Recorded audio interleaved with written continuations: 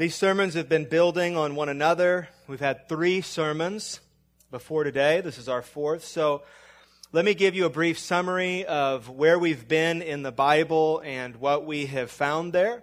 The main passages that we have read and studied are Genesis 1 and 2, Proverbs 31, 1 Corinthians 11, and 1 Peter 1. And in those passages, here are a few things that we've learned. Number 1, we've learned that a woman is a created image bearer of God. In fact, men and women are both created image bearers of God, and so they are equal. And yet, they have been created by God distinct. God has made men and women very different, each to function in accordance with the purpose of God's unique design and to complement one another. Number 2, when it comes to creation, we have learned that though this is not all a woman is designed for, a woman has been built for help, for hard work, and for glory. She is the lovely one in the marriage. She is beauty.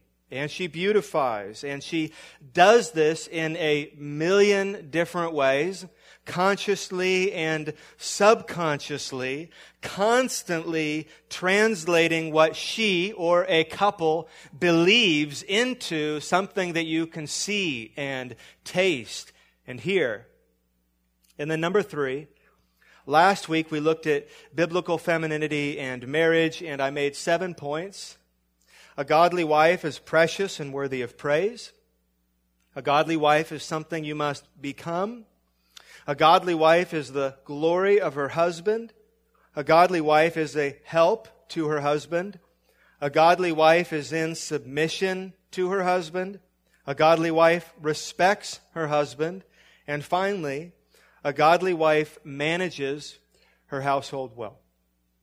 And remember, on our website, under Resources, we have a sermon page, and there you can find audio for all of these sermons. I think they're usually posted within an hour or 2 of service ending. As well, you can find a copy of my sermon manuscript for better or worse, lightly edited sometimes after weeks like last week. That way you can go back and you can hear or read exactly what I said and then critically take it to God's Word. And now this morning, we are to our final sermon in this series, and our subject will be biblical femininity and motherhood. Before I preach this sermon, though, we should pray together. Will you please bow your heads with me? Our Father in heaven, thank you for the time you've given us to come together as your family and as your people, as brothers and sisters and moms and dads and grandparents and aunts and uncles and worship you. We're thankful for this time that you've given us to worship you, and then the time that we'll have this afternoon to enjoy each other and enjoy one another's company and to eat together. God, we ask your blessing on this time as we open your word and think about motherhood from the most important perspective, your perspective.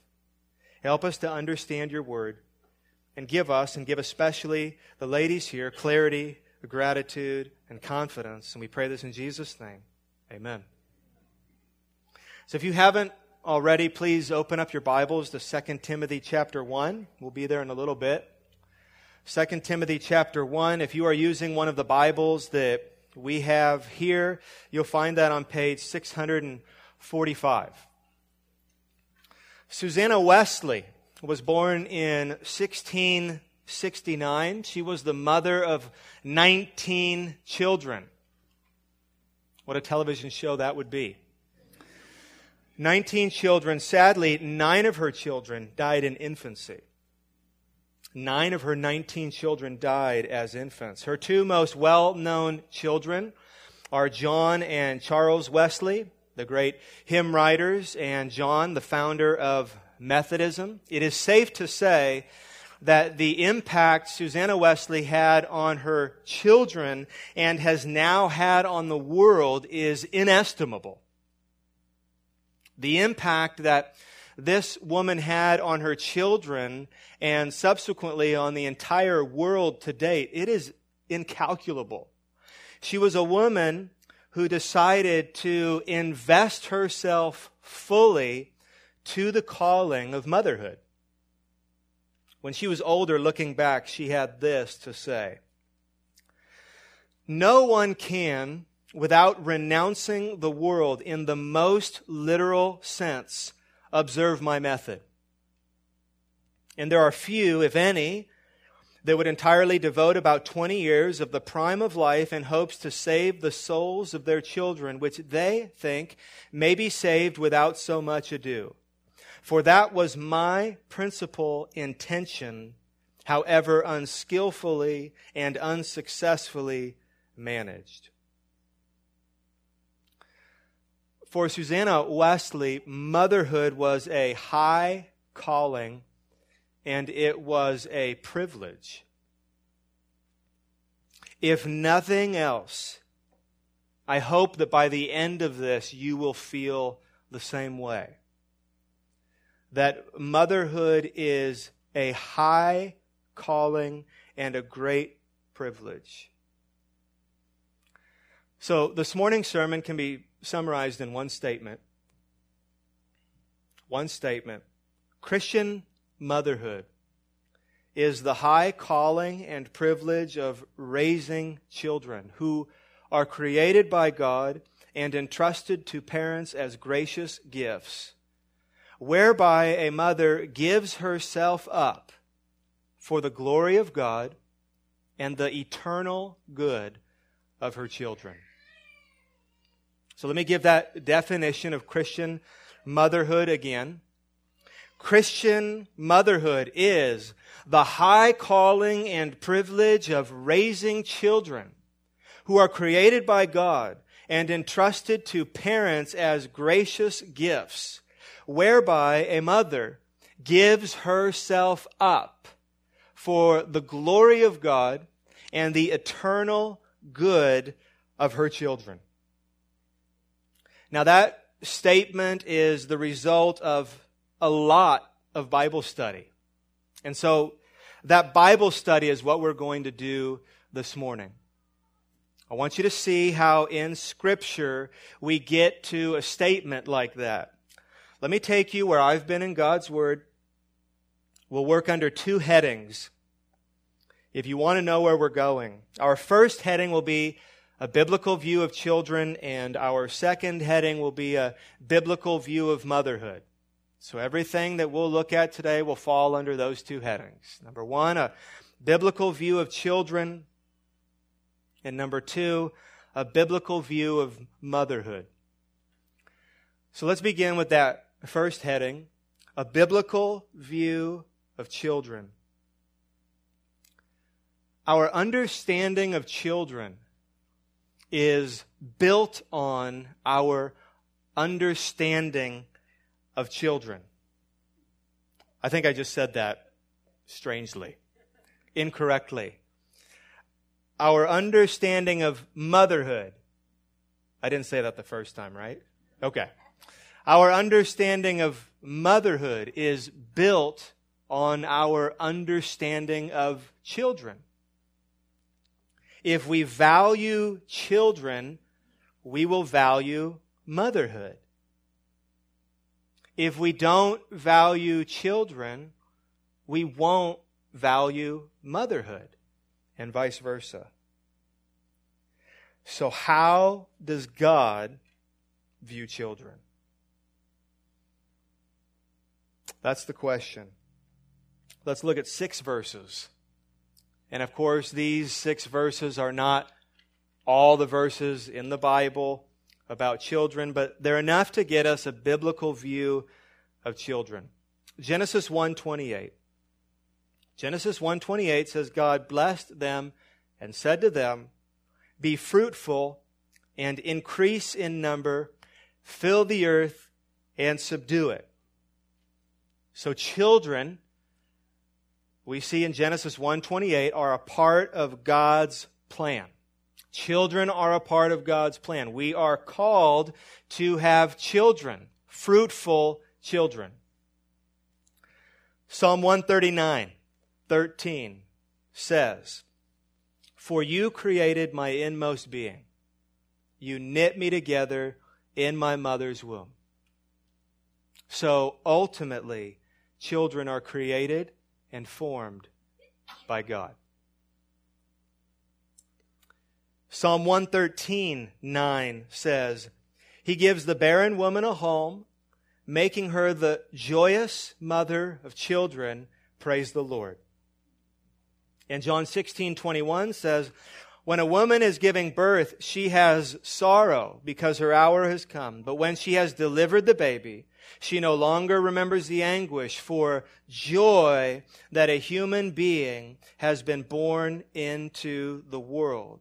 And so children are a source of great joy and satisfaction. Genesis 33:5 says, and this is when Jacob and Esau, those warring brothers, were reunited and reconciled. And Genesis 33:5 says, "And when Esau lifted up his eyes and saw the women and children, he said, 'Who are these with you?' And Jacob said, 'The children whom God has graciously given your servant.'" And Psalm 127:3-5 says, "Behold, children are a heritage from the Lord. The fruit of the womb, a reward. Like arrows in the hand of a warrior are the children of one's youth. Blessed is the man who fills his quiver with them." And so children are a gracious gift, according to Genesis 33:5. They are a heritage, according to Psalm 127:3, a reward, verse 3, and a blessing, verse 5. So when we put these verses together, and again, there's so many more, we begin to have a very distinct view of children. We get a biblical view of children. That's what this is. This is God's view of children. Or a better way of saying it, because it's not as if God's view is competing with other views, this is who children are. That's what we're learning. Not just a view among many views, all equal, of children. This is, because we're gleaning this from God's Word, this is who children are. Children are created by God and are entrusted to parents as gracious gifts. We could at least say that.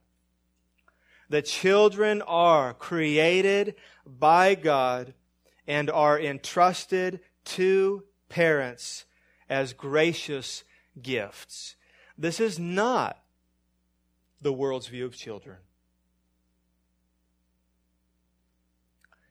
This, we could probably say, is not a common view of children. Wherever in the world Christianity shrinks, this view of children shrinks. Many today do not believe that children are from God, which has devastating consequences. But many today do not even believe that children are from God, or those that say or claim that children are from God, many of them don't consider and work out the implications of that fact that children are from God. Dorothy Patterson, she wrote a chapter in a book called Recovering Biblical Manhood and Womanhood, and she says this: "We have cast aside the greatest blessing of the Creator, the fruit of the womb. Children are not things to be acquired, used according to time and schedule, showcased for personal satisfaction, and then put aside for personal ambition and convenience." End quote. But that is exactly what many believe today about children. Children are seen as some sort of optional, life-enhancing add-on. It's not a biblical view of children. And of course, nowhere is that made more clear than through the abortion industry. Nowhere is this worldly view, this devaluing of children, made more clear than through the abortion industry. We cannot pass up that glaring example in our day of how so many people view children. This asserts that a child has no value unless his or her mother assigns him or her value. In this country, at the very beginning of a child's life, when he or she is most vulnerable and powerless, a mother is led to believe that she has the prerogative to determine the value of her child. And if she decides the child will not add value to her life, she is free to murder her child if she wants to. Those are chilling words. Chilling words. That she is free on demand for basically any reason to murder her child if she wants to. And this reality of what abortion is becoming scientifically inescapable. And many abortionists and abortion activists are unashamedly conceding. I'll quote from two, and only two. Feminist Camille Paglia frankly admits, quote, mind you, she is an advocate for abortion. Quote, abortion is murder. The extermination of the powerless by the powerful. Liberals, for the most part, have shrunk from facing the ethical consequences of their embrace of abortion, which results in the annihilation of concrete individuals and not just clumps of insensate tissue. And she says yes to abortion. Abortionist Warren Hearn, one of the most well-known late-term abortionists from Colorado, he writes, chilling words, quote, we have reached a point in this particular technology where there is no possibility of denying an act of destruction. It is before one's eyes. The sensations of dismemberment flow through the forceps like an electric current. End quote.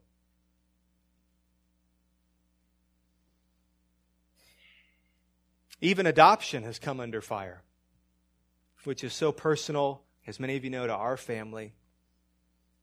Adoption has come under fire as it often works against abortion. Adoption is an opposite to abortion. If you think about it, the assertion of abortion is you are not wanted and will not be loved.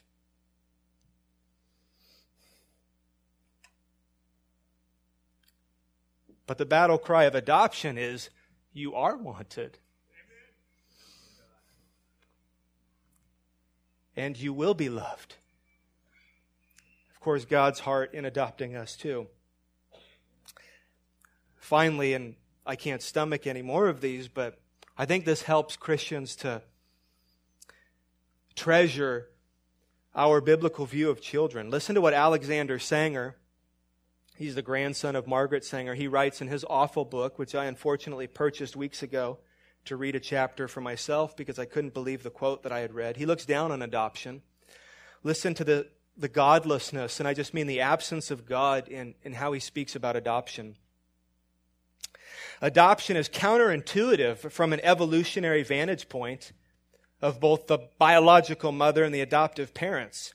Adoption requires a person to devote time and resources to raising a child that is not genetically related. Adoption puts the future of a child in the control of a stranger.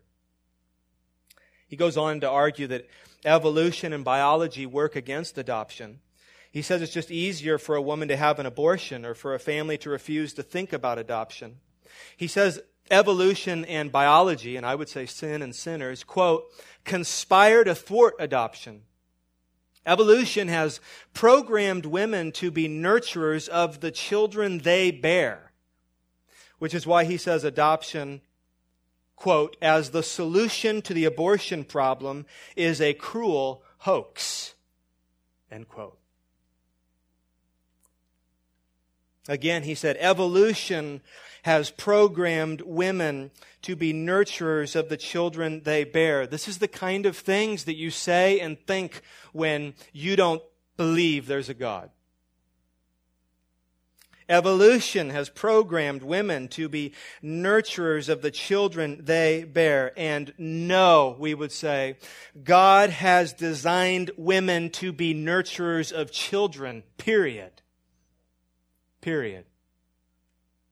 Not just children they bear. And we have shining examples of this in our very own church. Praise God. This is a worldly view of children. Again, children are created by God and are entrusted to parents as gracious gifts. Children are valuable, and so motherhood is valuable. But if children are not seen as valuable, it is not surprising that in a society, if we get this view of children wrong, then what follows is a wrong and devastating view of motherhood, which is exactly what we have. Many would not even say something like the high calling and privilege of motherhood. That's a minority view. The high calling of motherhood. I think many would say something more like the unchallenging and unfulfilling option of motherhood. A woman withdrawing, for example, a woman withdrawing from the marketplace to raise her children is not typically seen as fulfilling her primary obligation. That's a big understatement. In fact, it's often seen as a weakness or laziness. Listen, this is not true. Our children are miracles. They are miracles. Whether you carried your children in your womb or in your heart, they are a miracle. We treat them this way. So this forms a foundation. We understand all we need to understand about this life from the Word of God. And with a biblical view, with a right view of children, we stand on that. Number 2, a biblical view of motherhood. And here's what we said again in the beginning. Christian motherhood is the high calling and privilege of raising children who are created by God and entrusted to parents as gracious gifts, whereby a mother gives herself up for the glory of God and the eternal good of her children.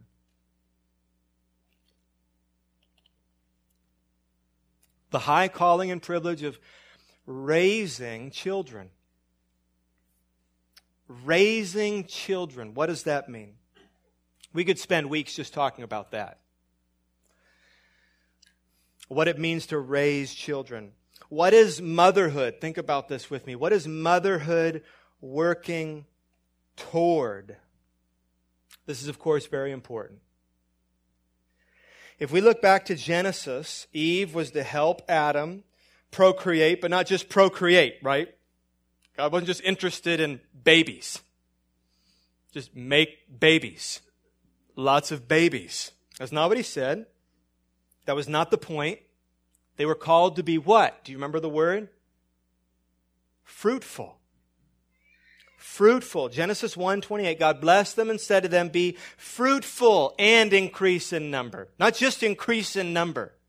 Be fruitful and increase in number. Fill the earth and subdue it. So, having children, just having children in your home that you mislead or neglect physically or spiritually, that is not fruitfulness. It's bad stewardship. It's not faithfulness, it's faithlessness. We see the same thing in Malachi 2:15, which says, quote, did he, that's God, not make them one, this is a husband and wife, did he not make them one with a portion of the Spirit in their union? And what was the one God seeking? Do you remember what it says? Godly offspring. Not just offspring.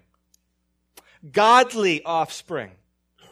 We see it in Ephesians 6:4, which says, fathers, do not provoke your children to anger, but bring them up in the discipline and instruction of the Lord. There's many other verses that we could read together.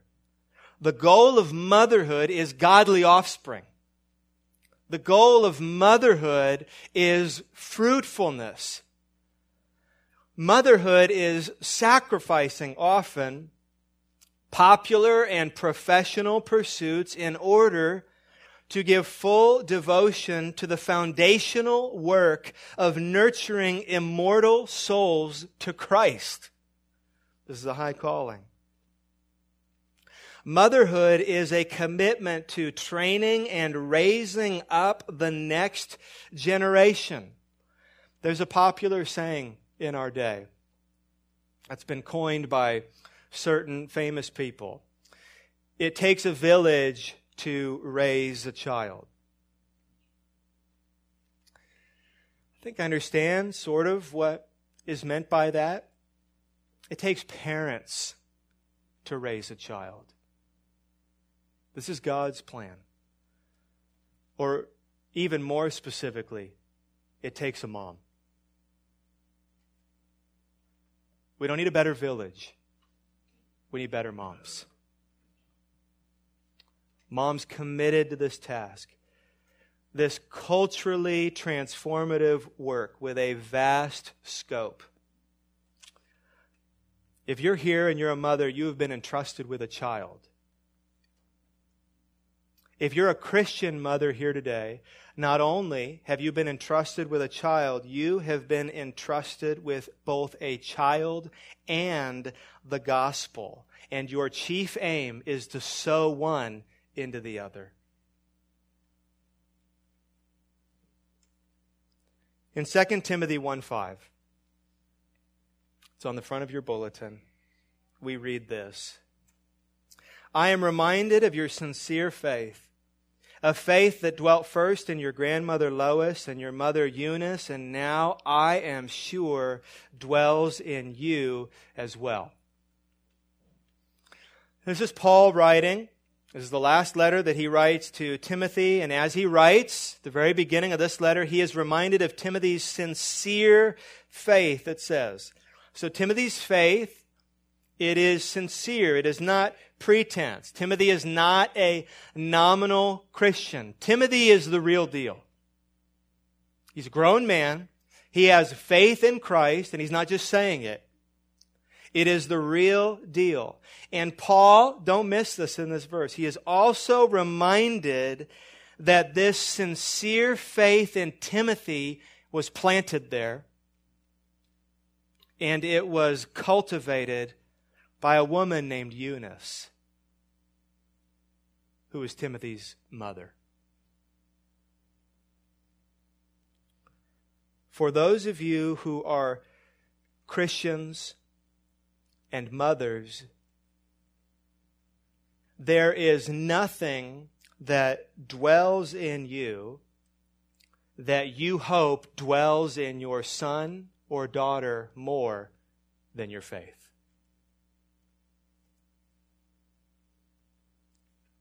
If you're a Christian mother, there is nothing that dwells in you that you want to dwell in your children more than your faith. Not your abilities, not your talents, not your looks, not your personality, not your quirks, not your temperament, but your faith. You would give anything for that to happen. And in fact, that's exactly what you do. Motherhood is giving anything and everything for the eternal good of your children. Motherhood is a living death. It is a dying life. A mother dies to herself so that others, namely her children, might live. Now, this should go without saying at this point. This is very hard work. Motherhood is very hard work. Motherhood is very painful work. Proverbs 10:1 says, "A foolish son is sorrow to his mother." A foolish son is sorrow to his mother. I'm sure we have moms here who could testify to this. There is a way that moms hurt for their children that is very unique and is very different from the hurt even that a godly father might experience. There is a significant and distinct pain and sorrow that mothers carry for their children. Motherhood is painful work. It's painful when they're a week old. It's painful when they're 12 years old. It's painful when they're in their 20s and 30s. It's painful work. And it is difficult work. Here's another excerpt from a letter that Susanna Wesley wrote to her husband, Samuel, who, as best I can tell, was a dud. I don't think she had a good husband, which actually makes her legacy even more significant, in my opinion. He was hardly there. I think he also called himself a pastor, but he was hardly there, and when he was there, he wasn't really there. That's my understanding. And she wrote the following to him. And this is to illustrate this point that motherhood is such hard work.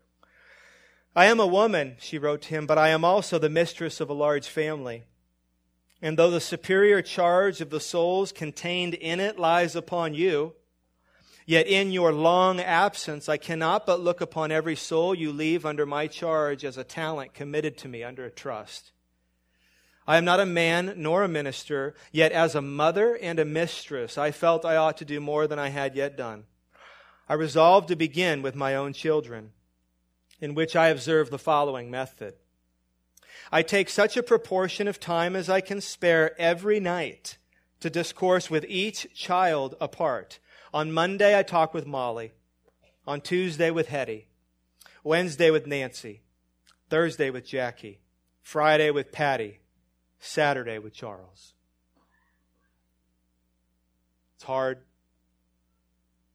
never-ending, painful work. Day in and day out. Moms, you are a physical administrator. You are cleaning and clothing and cooking and designing and organizing. And you are a spiritual administrator, constantly declaring and demonstrating the power of the truth of God's Word. You are building a home that physically as well as spiritually displays the glory of God. That is hard work.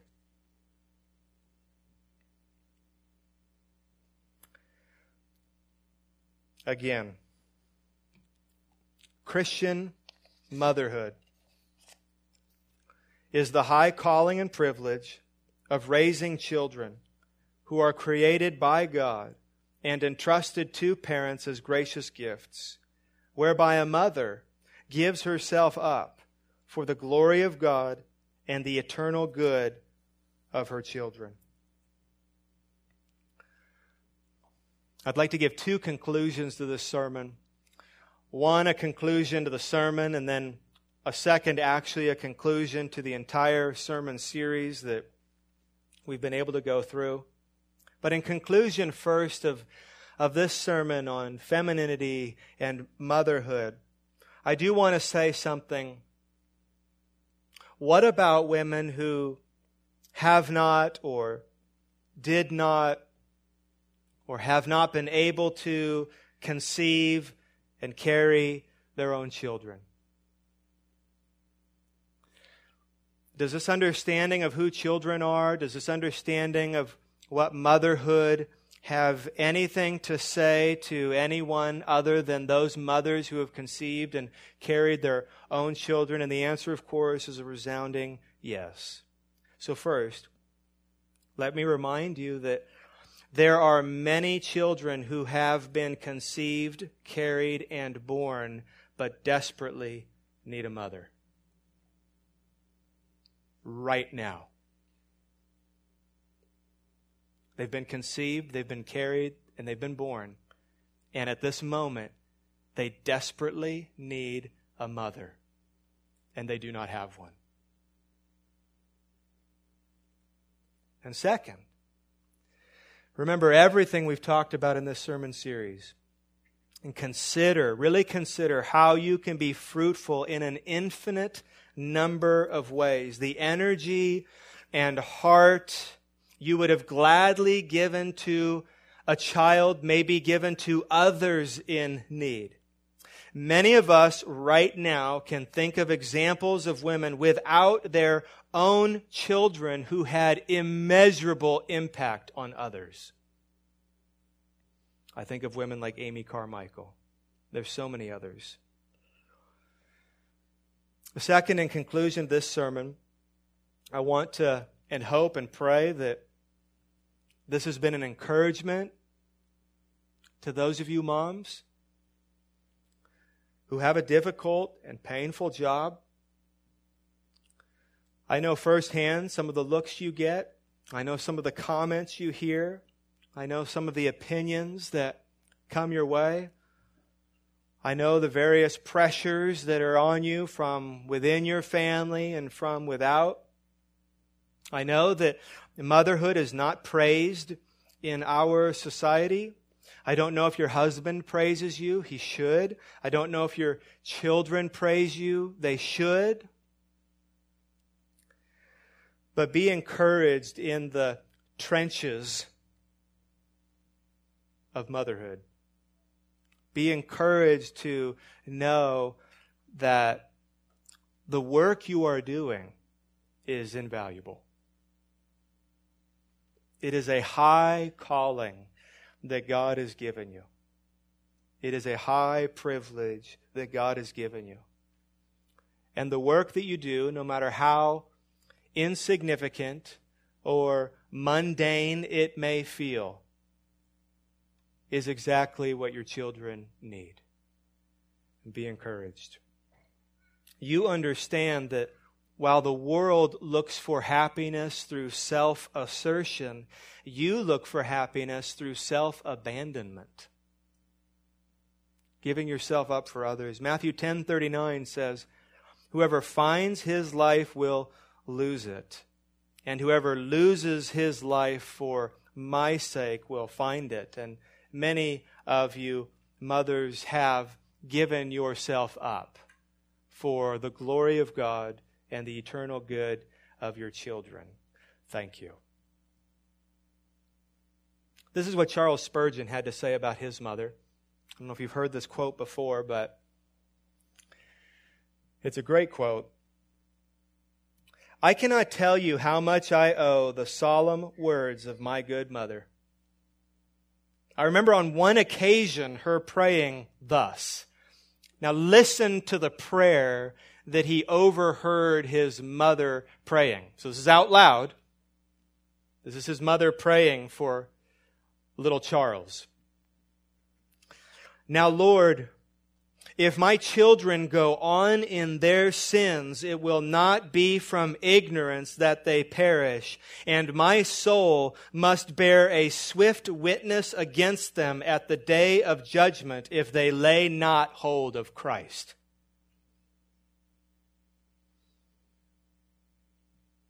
And so she pleaded for the souls of her kids. He goes on to say, the thought of my mother bearing a swift witness against me pierced my conscience.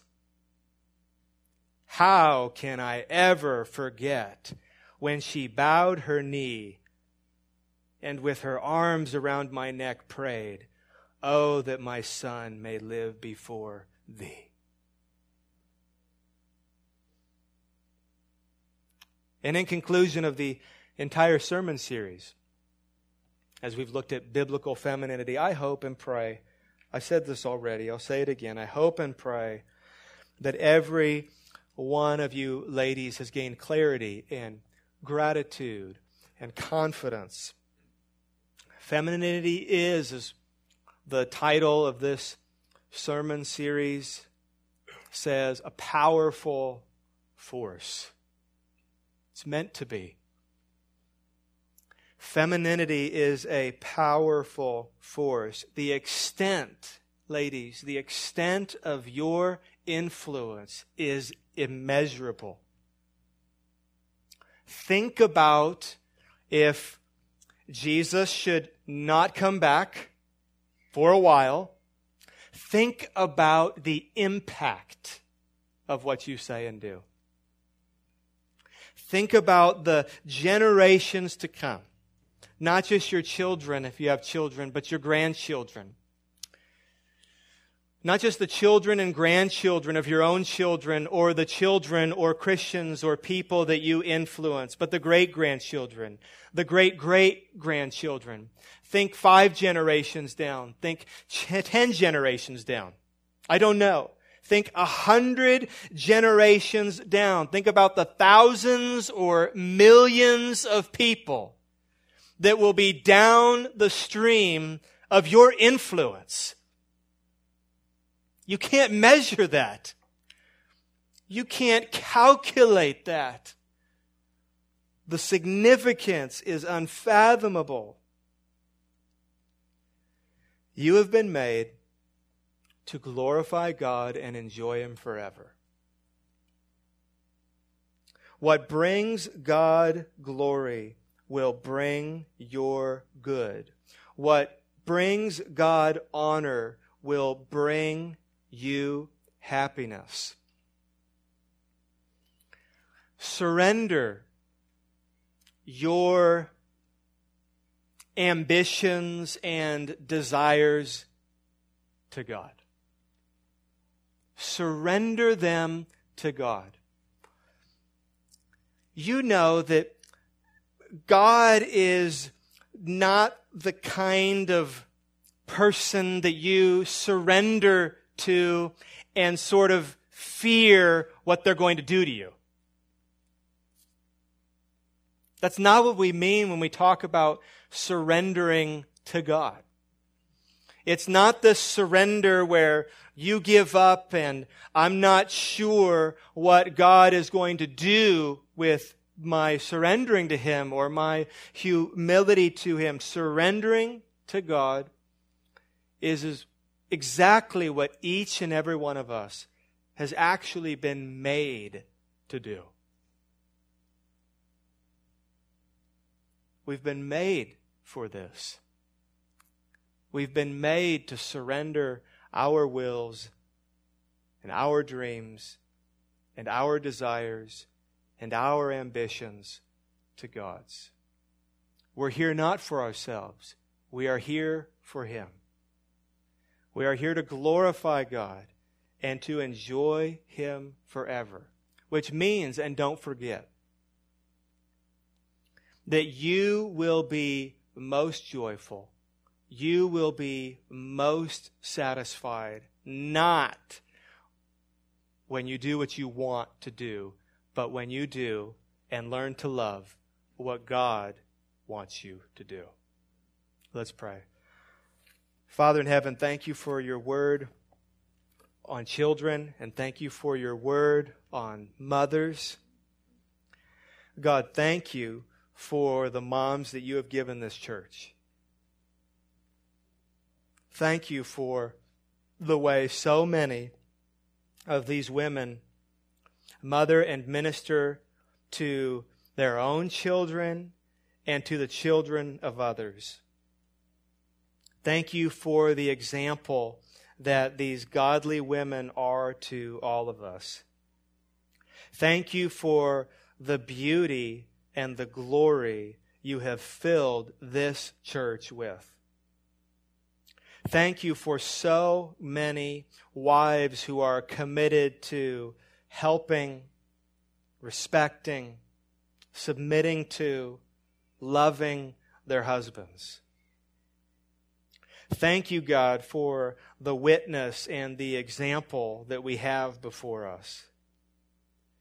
God, we pray that you would continue to grow us, that you would continue to change us more and more into the likeness of your Son, Jesus Christ. Make us all, men and women, more like your Son.